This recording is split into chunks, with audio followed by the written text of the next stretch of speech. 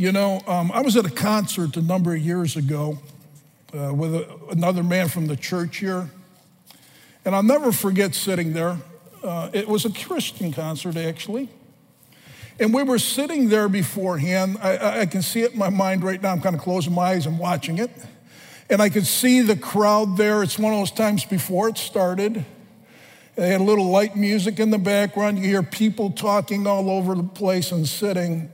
Then all of a sudden, the guy stood up and pulled out his phone. And he began to pretend he was talking to somebody on the phone. I said, "Brother, what are you doing?" He said, "Pat, it's all about seeing and being seen." I was like, "You gotta be kidding me." I was like, whoa. The more I got to know this brother, I knew he put in a lot of time, a lot of thought, and a lot of energy in appearances and the attempt to cause people to think a certain way about him, when the reality is most people had no idea who this brother really was. They only knew who he wanted them to think that he was. Let me give you another scenario I've experienced a few times in the last month, actually. My head's kind of like, what? You ask a simple question and you expect a straightforward answer. You ever been there? And then the person answers and they are dancing all around. And by the time you get done, you have no idea what they just said or what they believe. I used to ask you a simple question, just want a simple answer. And you are so confused at the end, you have no idea where they're at. It happened this week with somebody. I wanted to. I would just say, what in the world? They were asking a question, and they danced all around this thing. I was like, what in the world are you trying to say, man? Just say it. Well, one thing we know is the early church was not made up of people like those two. It was not made up of people that wore masks and tried to present themselves as something else and get people to think about them the way they wanted them to think about them. And it was not people who did not speak straightforward and honestly with what was going on in their heart. And we're going to see this morning that was one of the norms of the early church that we see in Acts chapter 2, verse 42 through 47. If you have your Bibles, you can turn there.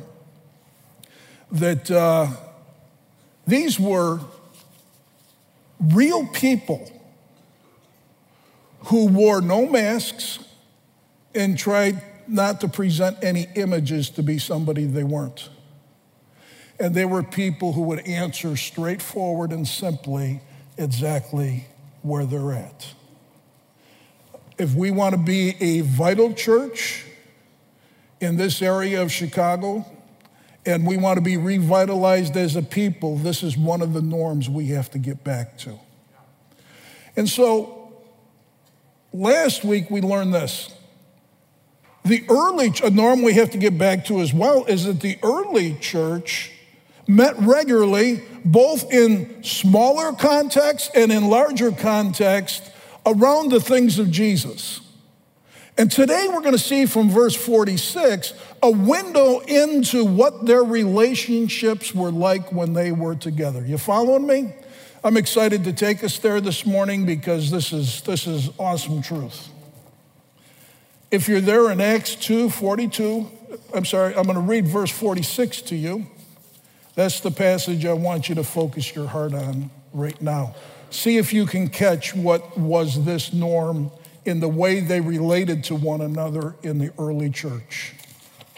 It says this: day by day, continuing with one mind in the temple, and breaking bread from house to house, they were taking their meals together with gladness and sincerity of heart. Did you catch it? It's right there in that last phrase. What were these guys like? They were full of gladness and they were sincere. Now, I got good news for you this morning. If you're a mope, If you have a tendency towards negativeness or complaining all the time, I don't have time to deal with that this morning. That's the good news. We're going to focus on the second one, the sincere heart. And that's the part we want to take a look at today.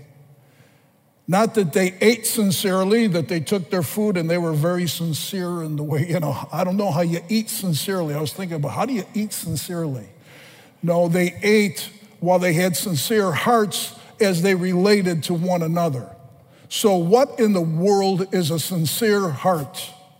So I went to the place where I normally go to get some help, thinking the Greek dictionary is obviously going to help me understand this word and explain it to me simply. And because this is the only time in the New Testament where this word for sincere is used. There's other words for it, but this is the only time. So it isn't like I can go to other verses and say, well, how was it used over here? Or how was it used here? I have to, I'm looking, this is the one use of it. And it comes from a word that means this. There's going to be a lot of help, you'll see. It means this: without a stone. Doesn't that help you? They ate with hearts that didn't have any stones in it. Free from rocks. The word is used in the context outside of Scripture in places where the ground is even, all the stones and all the rocks are removed so that when you walk on it, you won't stumble over or stub your foot on a rock. That's how the word is used. Still hard for me to grasp, you kind of wrestle with it, but as you continue to look and study a little bit farther, it becomes clearer and clearer. Because when I looked at 7 different dictionaries, because I got to get this thing, man. I don't have any other place to look. I love the multitude of counselors. Don't just take one that seems right until you come and hear the other. So you got to let the iron sharpen iron, even when you study here. So I looked at 7 different Greek dictionaries, and 6 of the 7 used the word, this means simplicity. It means simple. 2 of them said it means singleness, oneness. And this is the way that they apply it when they interpret it. There's 4 different ways they talk about it. 1, it could mean a humble, simple heart and life. The heart is humble, the heart is simple. It can be a humble, sincere heart and life.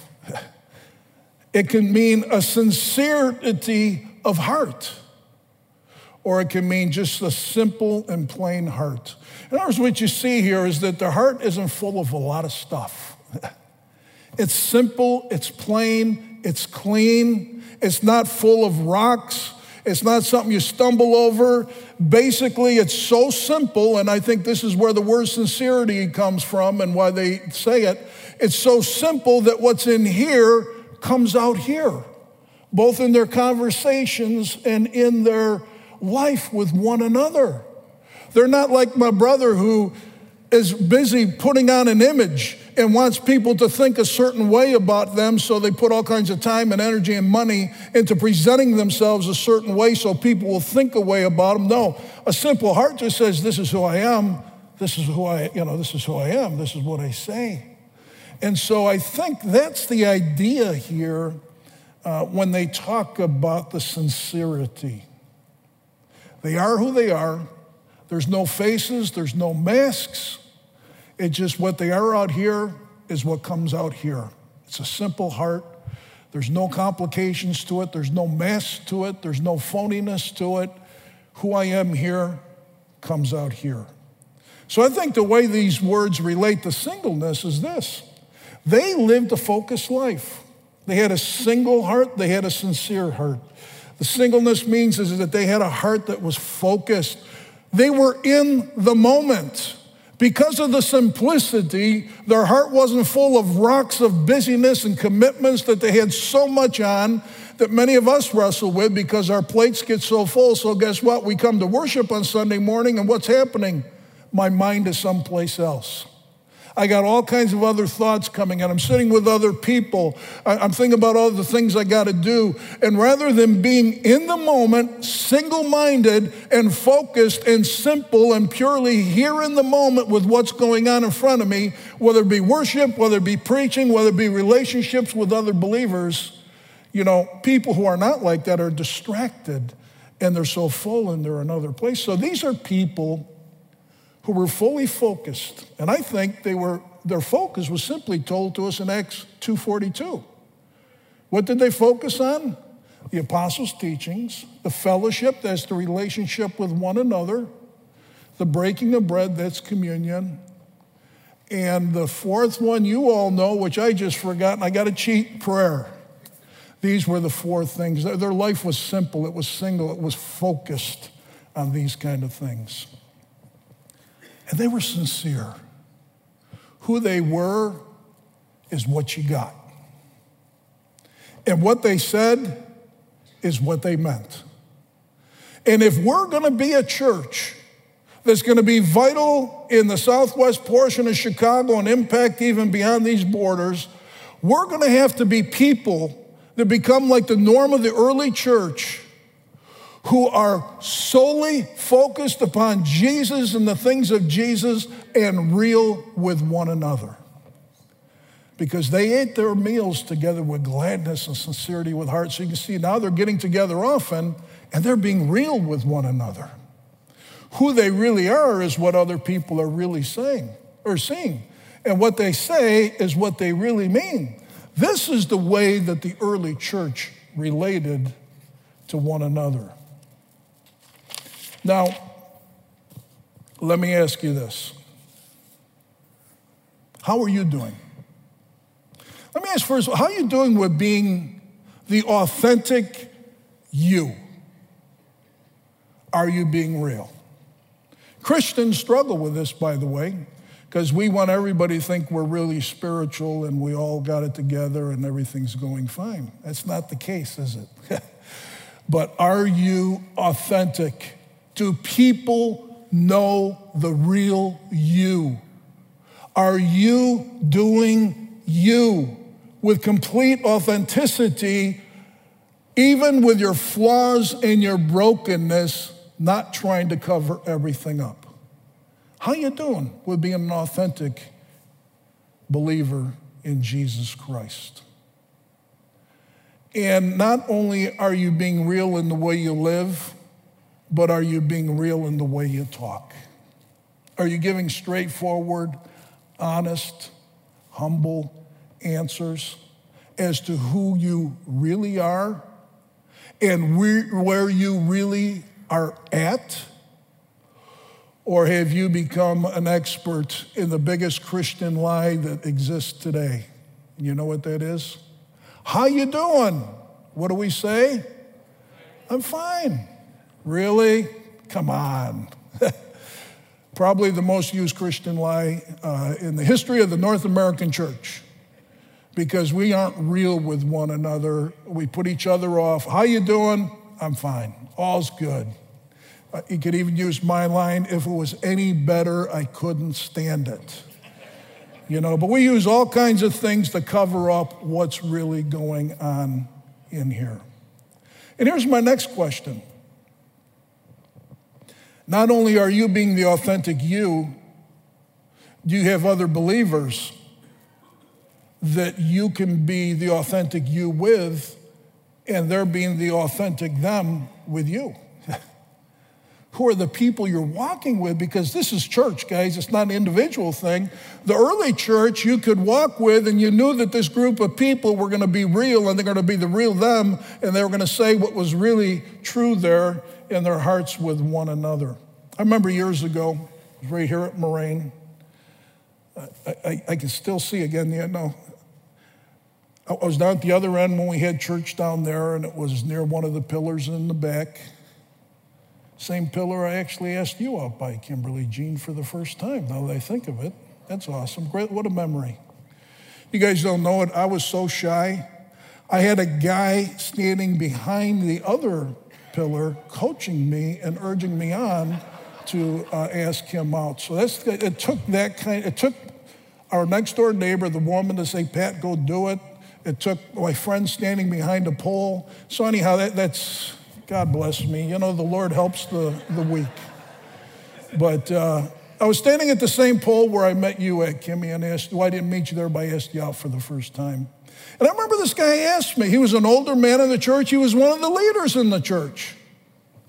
And he said, how you doing? And I don't know, for some reason that day, I didn't use the Christian lie, I'm fine, which I probably told him 100 times before. I said, really? Let me tell you. And I started to lay out what was going on in my life, which was a real mess. You could see this guy was physically shaken. He wasn't used to another believer telling him where he really was. You could see he got out of there as quick as he could. He had no idea what to say.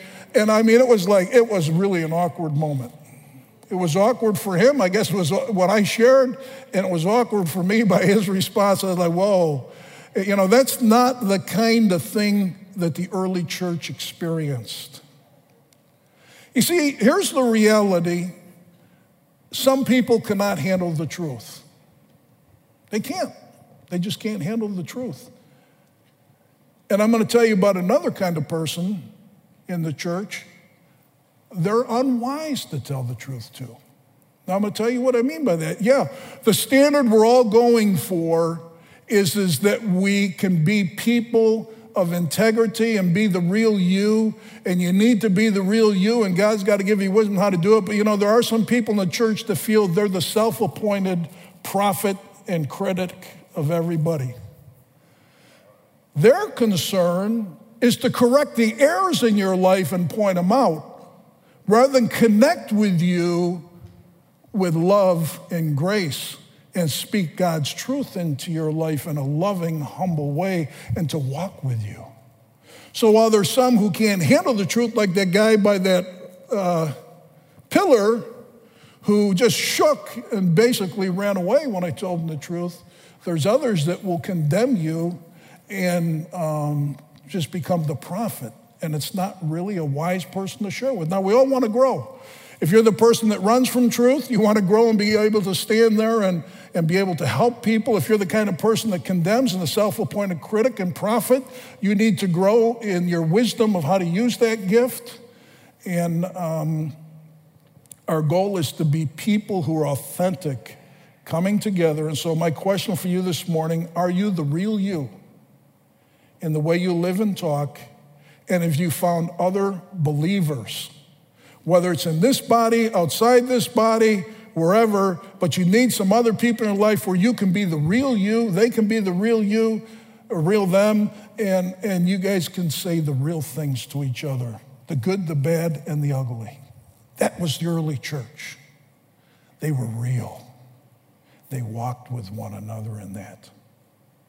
And if Moraine Valley Church is going to be revitalized, that's exactly what it's going to take.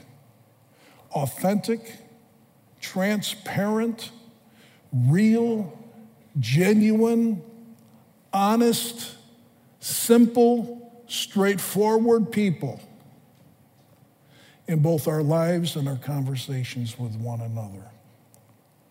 You know, that's the way that Paul lived. I love this verse in 2 Corinthians 1. I'll put it on up here. You know, this one so hits it perfectly. He was speaking to the Corinthian church in holiness and godly sincerity, not in fleshly wisdom, but in the grace of God. We've conducted ourselves in the world. How did we live? Well, I didn't live, what he's saying is I didn't live like that guy at the concert who gets up and pretends to be somebody else and wants to be seen and to see and to put an image out for people. That's what he's saying. No. I didn't live in the way that the world lives and by the standards the world lives by and the things that the world says are the way to live. I lived with godly sincerity. I was genuine. I was real in the way I conducted myself with you guys in the world. Then he says this, for we write nothing else to you than what you read and understand. That's his communication. He was writing, I'm talking about, in other words, what I write to you is exactly what I meant. There's nothing to read between the lines. There's no hidden motives here. What I say is what I meant. And what I wrote to you and what you read is exactly what I wanted you to understand. Simple, straightforward, didn't dance around, and you get done saying, what in the world did they just say? But real and genuine, both in his life and in his conversation. Ephesians 4:15 says this. This is that section about how the church grows and how the church becomes stable in its growth. You know, again, the church, we together as the people of God. He says this, but speaking the truth in love, we grow up in all aspects into him who is the head, even Christ. It's that combination of love and truth coming together, embracing and kissing one another in their fullness. They're not in opposition to one another. They are best friends. They are lovers. Truth and love fully embrace one another, and that needs to be our conversations with one another if we're going to grow up in all aspects into Christ, who's the head. Romans 8, what's God doing in our life? Ultimately, he's making us more like Jesus. If we as a church and we as a people are going to become more like Jesus, it's going to require conversations that are full of grace and full of truth, full of love and truth.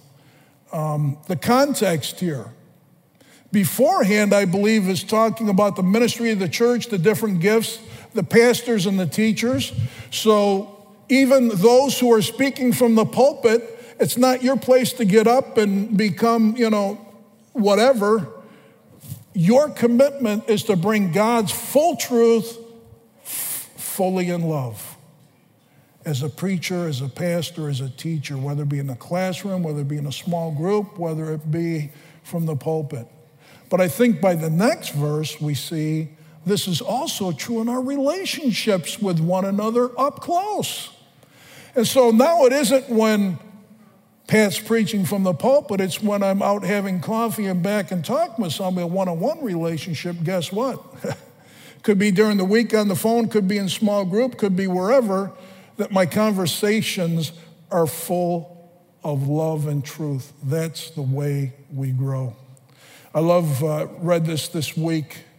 Truth without love is brutal. And love without truth is hypocrisy. Guys, we need both. We need both.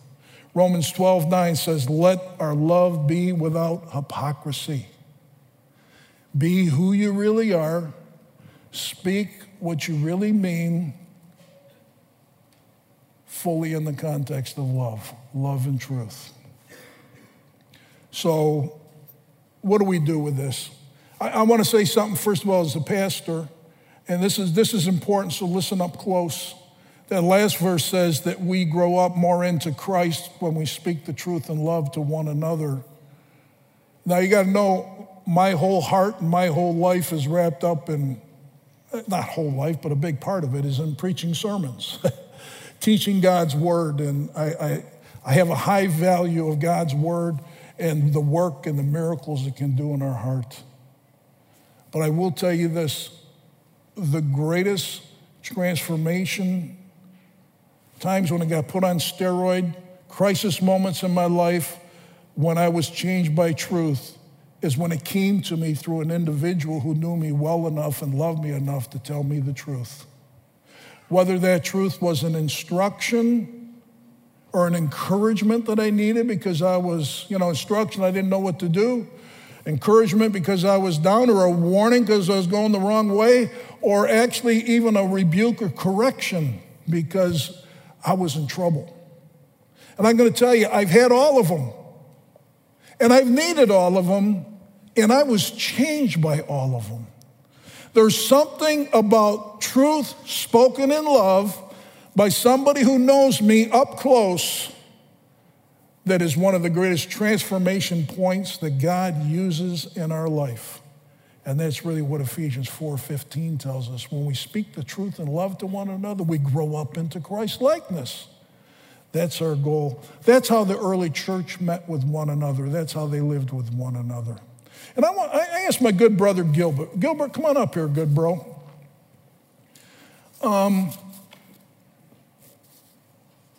Gilbert's actually in an accountability group that he has shared with me. Hey, brother, good morning. Good morning. Great. Thanks for being with us this morning.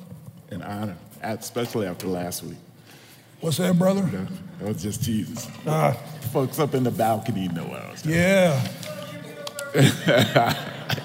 I got to tell you, we know revivals happen when the balcony moves down this way, so we got one. We got one. It. I'll be back. I'll be backslidden, huh, brother? Yeah. Gilbert, we just want you to share this. You shared a little bit. We're in a small group of guys, and you've shared a little bit about this other group you're in. Right. And I was like, wow, that sounds cool. And I just want you to share it with the body today. Okay. So I'm going to ask you 4 questions. The first one is, tell us basically the purpose of this group and the nature of it. Sure. You know, I think sometimes when you talk about accountability is really an extension of discipleship. You know, you come to faith in Christ, but you need to know how to grow, how to learn, how to live this new life. And so you usually come to Christ by way of someone who knows the word a little bit better. And as a result of that, then when you have your questions, then you're able to ask them as you go. In my particular life, there were 3 accountability groups that took place in my life. One was when I first came to Christ. It was Marie's brother. He spent 2 years. We went to a mandatory Bible study and met on Saturday evening from 6 to 9 o'clock, and we learned God's word, and we learned how to apply God's word in our life. The second one was with your good friend, Mike Stabile, and we did this well over 3 or 4 years, and in his particular case, you had to sign a contract. So here's a contract that I had to go to Bible study. I had to meet with him. But what was interesting was where the first one was from 6 to 9, Mike Stabile's was at 5:30 in the morning. So from 5:30 to 8:30. But what we learned was it was a sacrifice in order to do this. This third one, I cannot tell you how it happened. I was at work. I was working at a telecommunications company in Oak Brook, and there was one brother that lived in Texas. There was another brother that worked in another department, and then there was me. And I remember this one guy, the one that was from Texas, used to always talk about his, you could hear him, he would talk over his cube. And that's where I got like the man of God thing from, because he would be, you need to give your life to Christ, and you need to read your Bible. And I was like, oh, this is the dude I want to be a friend with. And we began to just do something as small as just go play golf. But a year after that, he went back to Texas. I lost my job, and the other guy was still there. But we knew we wanted to be together. So it was somebody's grand idea that we should have a telephone call once a week. Monday morning at 6 a.m. And it was brutal. It was brutal. Because at that time, and I had small kids, but I tell you, that one act, which occurred in January of 2000, has been going on every Monday morning since 2000, so for 22 years. Wow. Every Monday morning from 6 a.m. Yeah, you clapping now. Wait till you hear the brutal part of it. But it grew out of, and when you look at the relationships we have, one is we're all within 7 years age of each other. So the youngest one is 7 years younger than the one in the middle, and the middle one is 7 years younger than the oldest one. Which one are you, brother?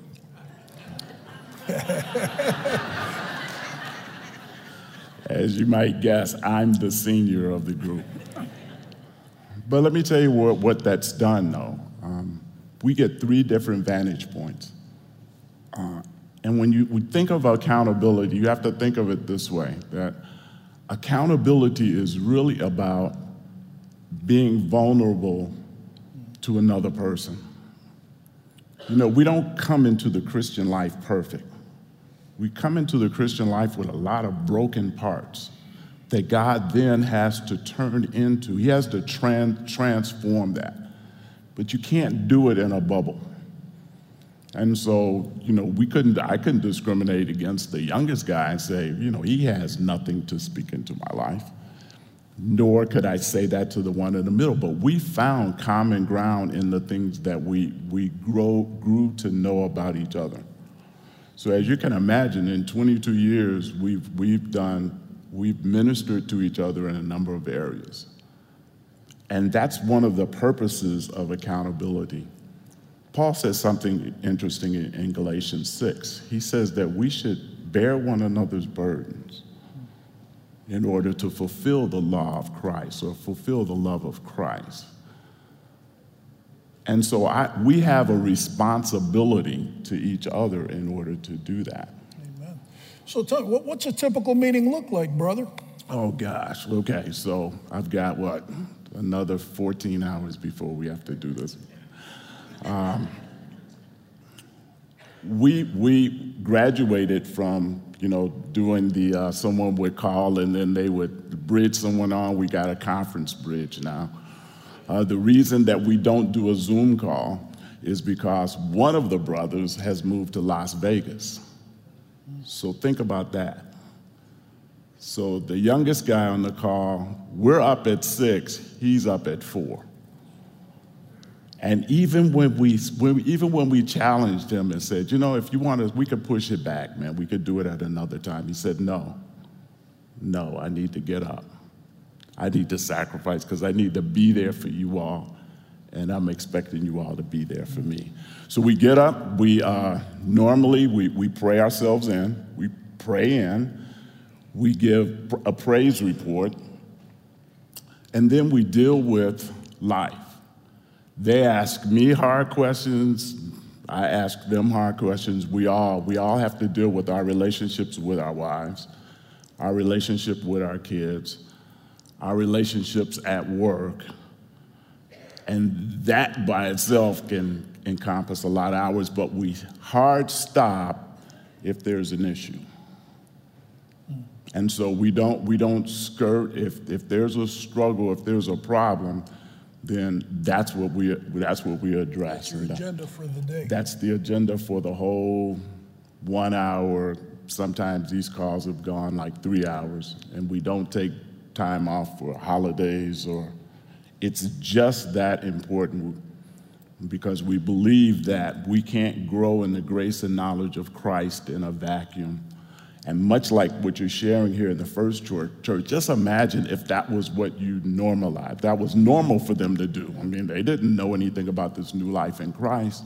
And if I'm honest, and if I'm truly honest, I still don't know a whole lot. There's still a lot for me to know, but I can tell you in the years that we've spent together, and I can tell you the value of accountability, you will grow. You will grow because you realize that we all kind of need each other in order to make it through. And we can't live the Christian life on our own. We have to walk alongside of someone else and do it together. So Gilbert, how do your wives fit into this? Uh-oh. See, I knew you were going to do that. Now, it wasn't always like this.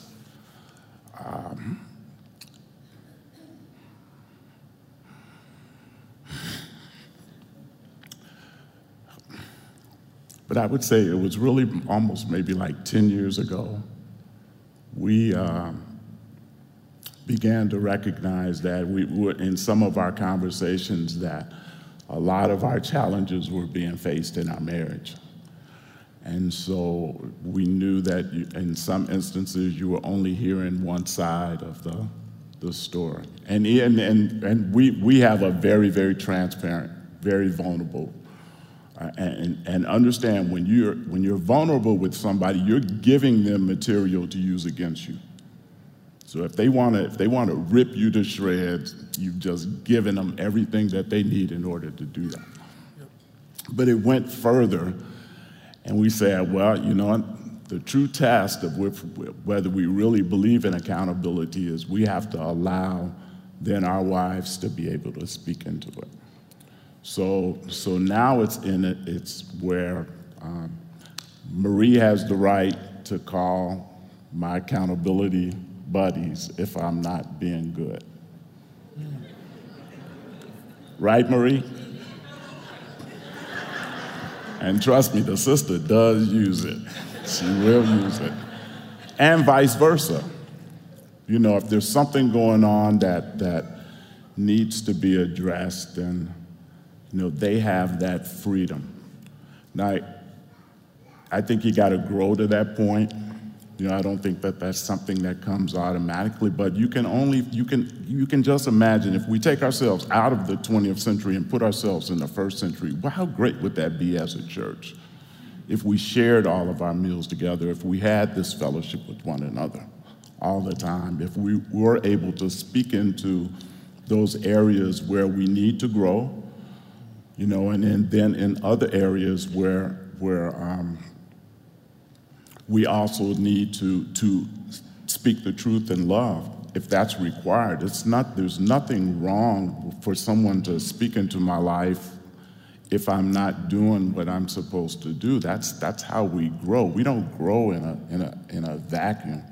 And that was one of my fears, you know, when we first got the group, because, you know, I thought I was the oldest. I knew more. I knew as much as everyone, knew more than they did, and didn't realize that there was so much that can be observed by someone who doesn't have the same spirit. They may not be at the same level spiritually. They may see things much more simply.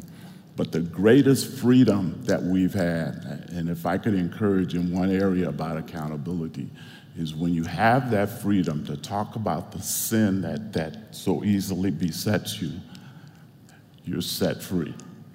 You're truly set free. And when you know that you're speaking that to someone who loves you, he's gonna correct you. They're gonna correct you and they're gonna be firm, but they do it because they love you.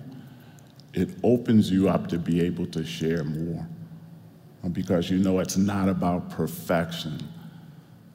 It's about holiness, but you can't get holy by yourself. We need to all do that collectively together.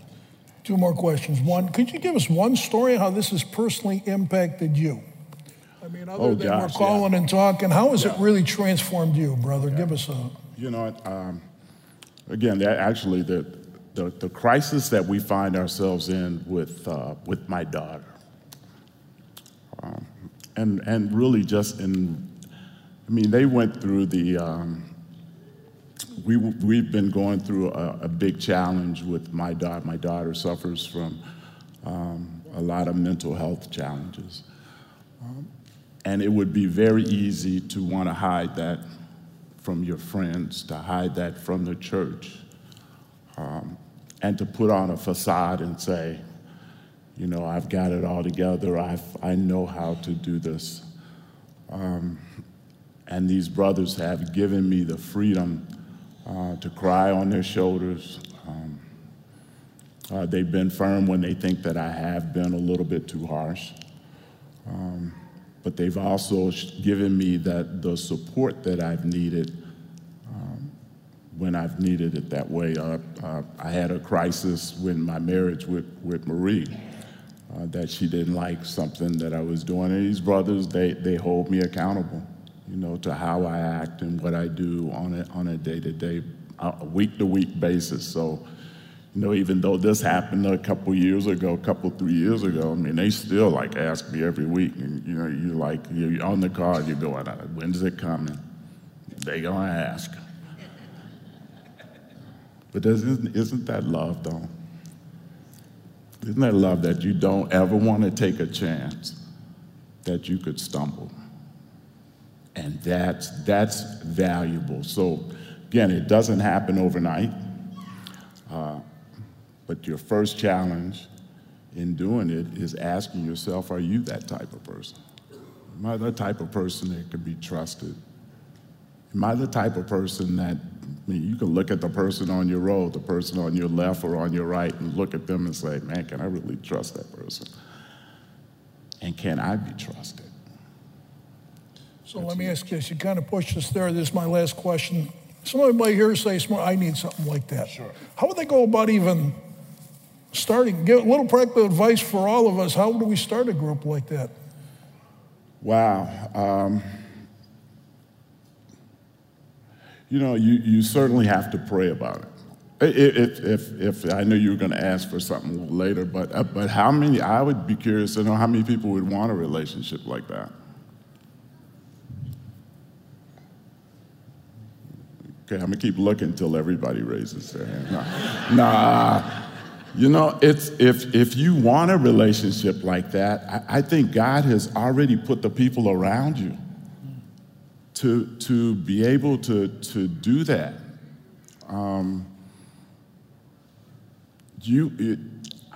This last one came by accident. I told you the first two came by demand and by proxy. The last one came because I was available. And so if you're the type of person that wants to be available, then I believe God will put the people in your path that want to do that. But I think, look around you. God has put people around you that are already, I have already been prepared to move into that spot. They're just waiting to be asked. That's a good word. Yeah, you can't turn in your name to the church and we put people together that don't know each other. I like that. You've been here long enough to see some personalities, see some faces, see some people that are interested. Go up and ask them. If they say no, then I'd go tell the elders. But seriously, you have to be that person. You have to want to be that person. That early church in Acts chapter 2, they didn't know any better. So if they were going to develop it, and really I would beg to say that we are compelled to do it, because we are sitting here today because of their willingness to do that. Had they not done that, then we wouldn't be sitting here today. And if God's not going to tarry, and there's going to be another generation coming behind us, then we're compelled to do this. And when Paul said, God's commands aren't burdensome, so it's not hard to do. You just have to be willing. You have to be wanting. You have to feel that this is God's will in Christ Jesus concerning me. Thank you, brother. I'm going to have Gilbert stay here for a moment because he's going to close us in prayer. So, how you doing? Are you the real you? Do you speak simply, clearly, graciously, lovingly the truth? Do you have other people you are the real you with? And that together you can, as Gilbert and his brothers, they're real with each other, speaking the truth to each other in love. Do you have other people in your life you can do that with? And you said it, Gilbert. I love that. You know what? Once you lay out the truth, people can use that against you. When you lay out your vulnerability and brokenness, there are a lot of ways people can use that against you, to brutalize you, to hurt you. And I got to ask you, are you the kind of person that when you get around brokenness and flaws and things that aren't good in people's lives, do you run from them and avoid them like that guy did with me? Do you brutalize them with the truth because you feel you're the prophet that's supposed to point out all the errors? Let me give you the other side. Do you love them with giving them no help? Because you know how you do that? You don't tell them the truth. We just love everybody, throw arms around them. We just say, it's all, but you don't speak the truth to them. So when you speak the truth, no love, you brutalize them. When you love them with no truth, you don't help them. So how do you do with people that are struggling and hurting and wrestling and flawed? So this is what we're going to do in closing this morning. Can I say one other thing? Sure, brother. Let me say one other thing. You have to know God's word. We don't, I help no one telling them what my feelings are. If I'm going to speak the truth, I have to point them back to the one who is truth. If I give them my opinion, then there's my feelings.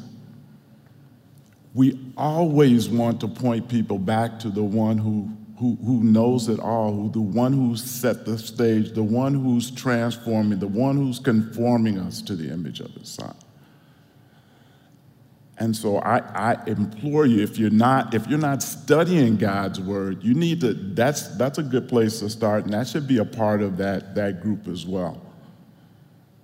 So you have to know what God's word has to say in order to really kind of direct and guide and hold people accountable properly. And then again, don't be afraid to, you might have to test someone at first. You can't really dump on some unless they're really mature to that point. But you want to guard your heart, and when you hear things, it's not for public knowledge. You don't want to highlight someone else's failures over your supposed maturity. Does that make sense? Okay. Gilbert, thanks so much for sharing with us today. You're an awesome brother. I'd love to get to know you. And I want to close with this morning. We're going to do it a little bit different. And this will take a real risk to step out and be like the early church. But if you're here today and you're hurting, or you're struggling with something, and from A to Z counts, because all that matters is that it affects you. And you need someone to speak the truth and love to you or to pray for you, I'm going to ask you to raise your hand. If you're in a place today that you feel you need this kind of relationship, would you raise your hand right now?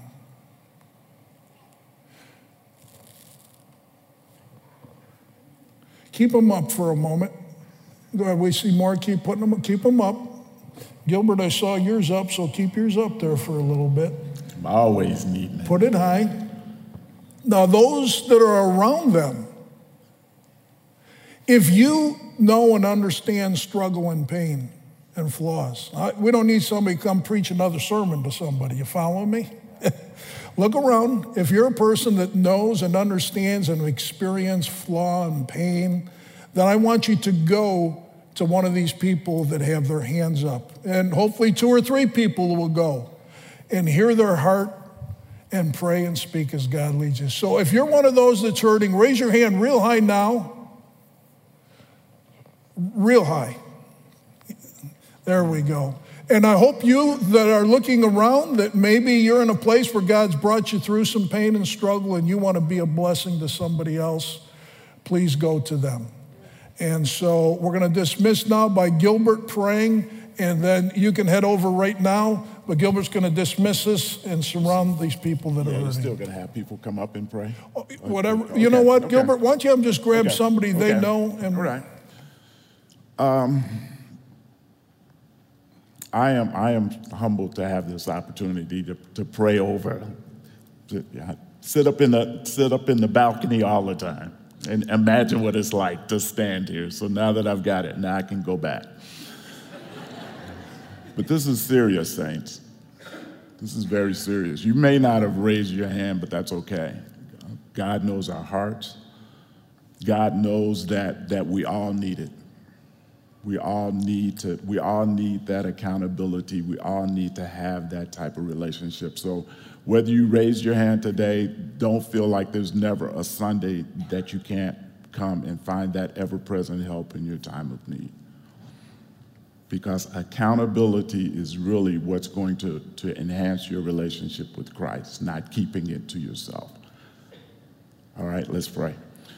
Father, there were those that raised their hands here today, and I know, Lord, that there are so many others in our hearts. And so I'm praying for those that did raise their hands, for those that are around them, that they would rush to them, that they would surround them, that they would feel that presence that Pastor was talking about in that Acts 2 experience, that they went from house to house and they had fellowship and they broke bread and they broke open the word, but they had that relationship and they built that relationship with one another that wasn't predicated on how well things went, but it was in the times when they were in the trenches, when life didn't look as well as it was supposed to, when this whole idea of being a born-again believer in the Lord Jesus Christ didn't match the culture and the world in which they lived in. And they wanted to know how to do it, but they were still learning. They still needed help. They still needed to know. And so I'm praying, Lord, first for those that raised their hands, Lord, that again, that we would rush to them after the service, or that they would come forward and know, Lord, that at any time, that church is about them having those needs, those questions, those hurts addressed as soon as possible. And then, Lord, I'm praying that you would also just remind us that the passage in Ephesians 4 that you've given Moraine Valley a pastor who has a heart and a passion to see men and women, boys and girls grow in their relationship with Jesus Christ, but not so that everybody runs to him. The passage says that he equips the saints to do the work of the ministry. And so I know, Lord, that many men and women, boys and girls come to church on Sunday with a lot of pain and hurt. And they can come in and mask and disguise it and leave out with those same pains and hurts. Lord, make us all a committee of one to look on the road that we're on and go to anyone that looks like they may be struggling. Yea, just go to everyone that we cross paths with and make sure that everything is okay, that they don't leave here with a burden that they could have had addressed had someone reached out and shown that they care. James said we shouldn't just be hearers of the word, we should do what it says. Compel us, challenge us, make us, Lord. Give us a heart like yours that looks for the weak and looks for the least of these even in our congregation, and make sure that we can be to them what that first church was to all of their members, to which we stand here today a recipient of. Thank you, Lord, for all that we've discussed here today. And may we bring you glory and honor as a result of something we've heard. And again, if we don't feel that we're ready to be accountable, Lord, burden us until we do. So we pray it all in Jesus' name. Amen.